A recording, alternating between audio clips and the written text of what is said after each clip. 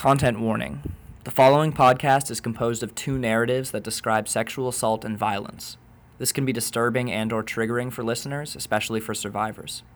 Resources for support are included in the podcast description. So on today's episode, I will be reading one account of someone who is anonymous, who has undergone sexual assault, but in the sense that whenever we learn about consent and sexual assault and rape, this is not necessarily brought up.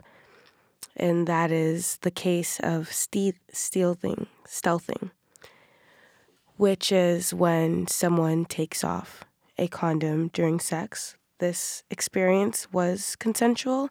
However, the condom was taken off and thus makes the experience violating. So I will read the story. The story is not mine. It was submitted to me anonymously. And here it goes. It started at a bar downtown. I was drunk, probably too drunk when he walked up to me and started talking.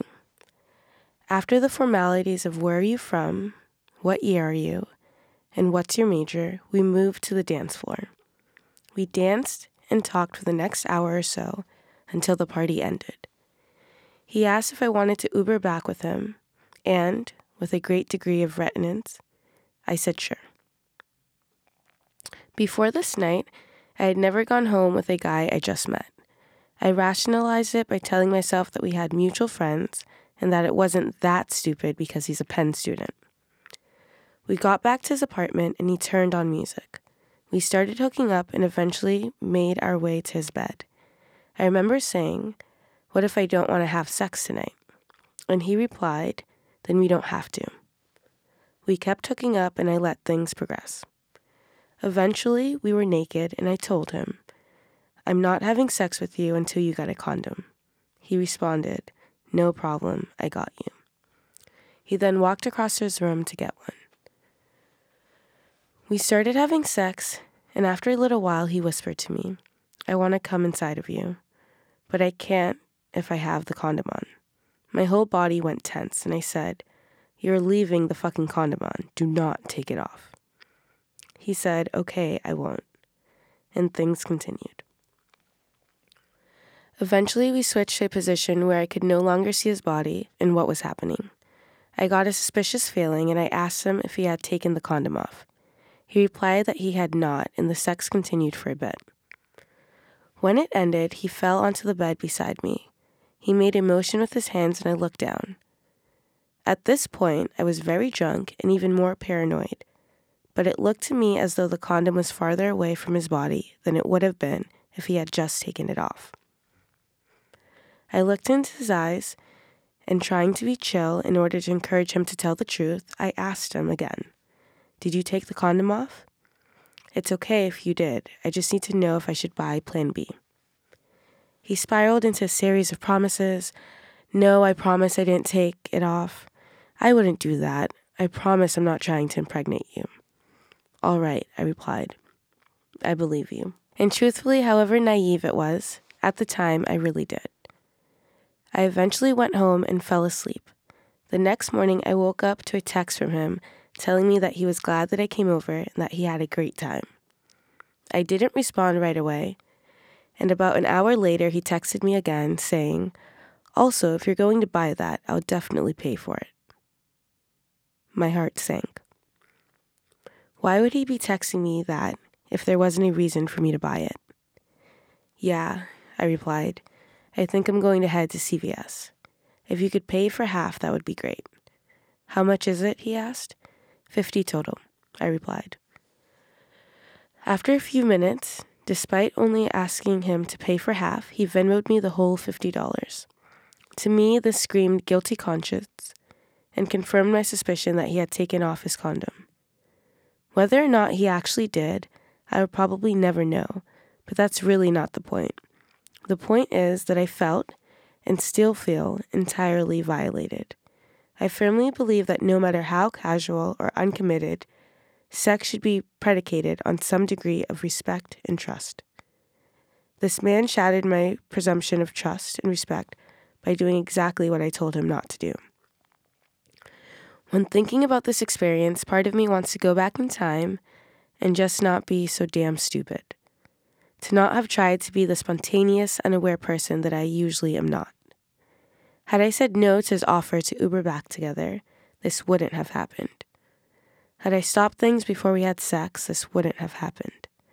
I understand that some of my choices led me to this situation, but I also fully realize that this is not my fault. What he did is unacceptable. Any exploitation of a woman's body, no matter how mild it may seem in comparison to others, is intolerable. He'd made me feel uncomfortable. His actions were non-consensual. He violated my trust and my body. The discomfort of this encounter is exponentially deepened by the simple fact that I am not alone in experiencing such a thing. And with that account, I would like to speak a little bit about what happened and exactly why it is wrong. I'm sure many of the listeners or people with morality already know exactly why it's wrong, but first of all, yes, she did consent to sex. However, this is assault, sexual assault, because she did not consent to potentially being affected by an STI, and she did not consent to potentially having to deal with an unwanted pregnancy. Condoms are important, and this was important in her experience, and it's wrong for this to happen. And it's really shocking that this is not just a story to that person alone. It happens to so many people across this campus, other college campuses, the country, the world. And people need to realize, especially in our patriarchal society, this is not just, sexual assault is not just an issue in cisgendered heterosexual relationships. It's an issue in every type of relationship and affects trans people and cis people and heterosexuals and homosexuals. However, it's important in our country where there is a patriarchy and a lot of guys are raised with this idea that they can do what they want and that their actions don't really have an effect or a consequence. A few months into freshman year, I went to a frat party with some close friends. We were having a couple of drinks and dancing when I noticed a guy watching me a little. I recognized him from a program we had been in together. We had never really spoken, but we knew each other's names and followed each other on Instagram. At the party, he didn't approach me at all, just watched. So I didn't think much of it, and my friends and I left to go to another party. When I checked my phone as we were walking to the next venue, I saw that he had DM'd me on Instagram, essentially saying, "Hey, you're looking really good tonight. What are you doing later?" My friends and I thought it was a little weird that he chose to DM me instead of talking to me at the party, but most of us agreed that he was attractive. At that point, I was only a little tipsy, and I asked my friends whether or not they thought it was a good idea for me to go over and hook up with him. Some of them said I shouldn't, for reasons I can't remember, but the others encouraged me. I decided that I would, in fact, go over there, but I wanted to drink some more liquid courage so that I wouldn't have to go over to an almost stranger's room sober. One of my friends took me back to her dorm and gave me some wine, and then I went over to the guy's room. I still was only a little tipsy when I got there, and we sat on his bed in the dark making awkward small talk about our majors and shows on Netflix. He seemed to be sober and very comfortable, and pretty soon he made the first move. We started making out and things escalated from there. We were having vaginal sex for a while and it was decent, not horrible, but there was very little focus on my satisfaction. I know that it's important as a woman to advocate for your own sexual pleasure, but I've never really felt comfortable expressing my thoughts and needs in bed. We took a short break in the middle to drink some water and then things started up again. This time, after having sex for a couple of minutes, he pulled me into a new position so that I was on my back with my legs off the side of the bed. When he was about to re-enter me again, I felt a poke against my anus. I panicked for a second, but then told myself that he probably just couldn't see in the dark and thought it was my vagina. After all, anal sex was super rare among my friends, and I knew it was something I never wanted to try. I figured that most guys knew that was off limits, and that they would definitely at least ask first if that was something they wanted. The poke went away, and I felt relieved, thinking that he must have figured out that that wasn't my vagina. But the relief only lasted a second, because the poke against my anus came back, stronger than ever, as he forced himself inside. I was in complete shock. I couldn't believe that. Without a single word or request for permission, a man who barely knew me decided that he had the right to anal sex, something that I never wanted to do. The pain was horrible. It was so sharp and had such intense pressure. I know that I should have found my voice and told him to stop. But, like I mentioned before, I never felt comfortable telling people no in bed, and I was absolutely shocked. I almost couldn't believe what was happening to me. By the time I really got my mind around what was happening, it had been going on for long enough that I didn't feel like I had the right to tell him to stop. So instead, I laid there, waiting for the awful pain and pressure to end.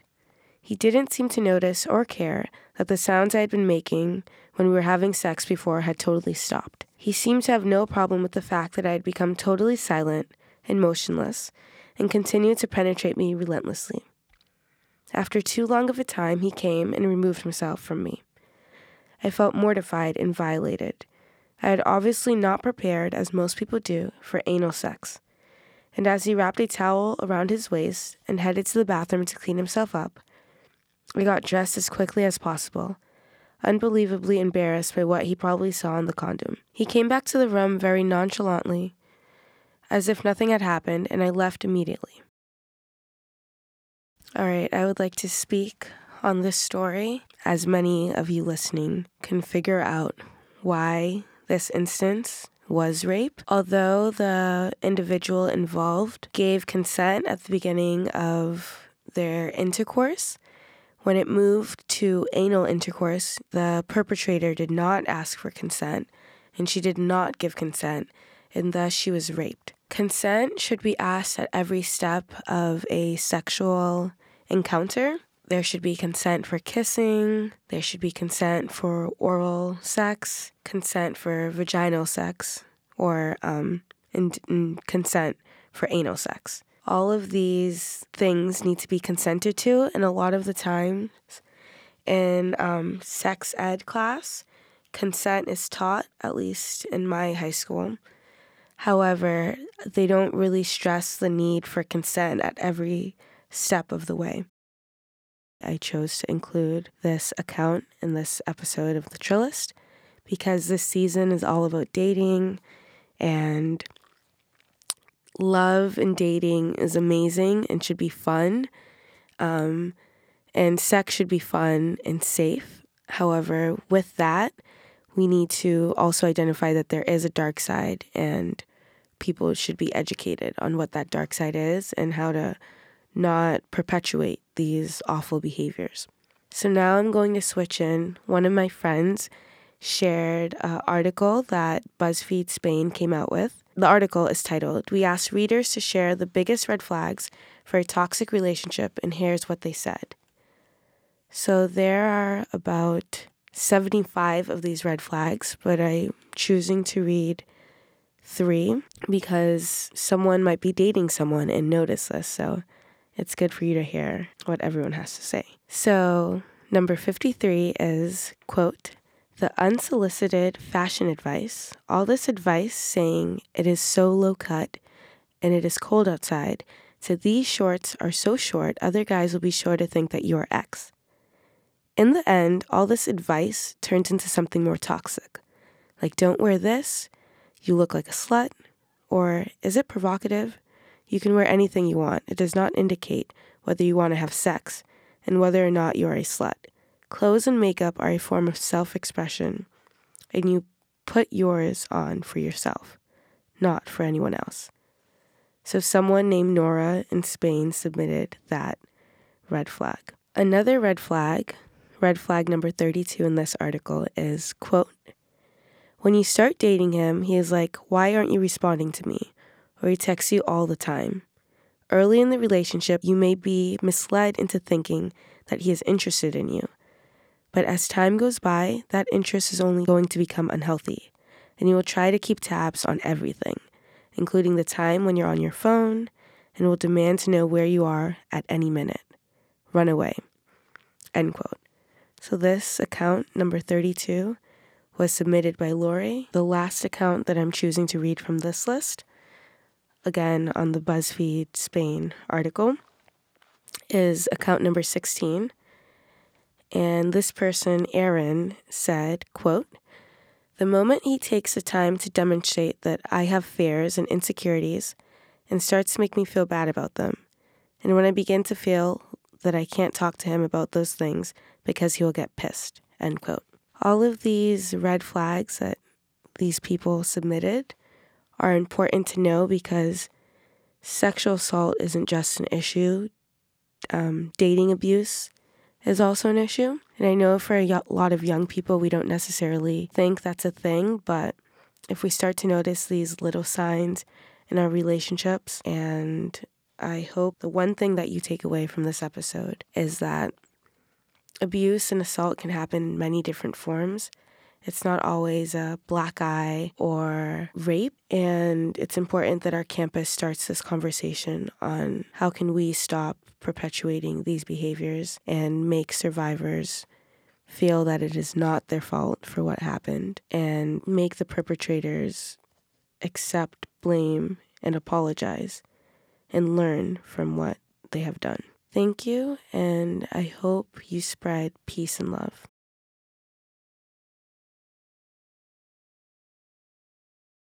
I would like to thank Annie Fang for sound engineering this episode and the Kelly Writers House for letting us use your studio.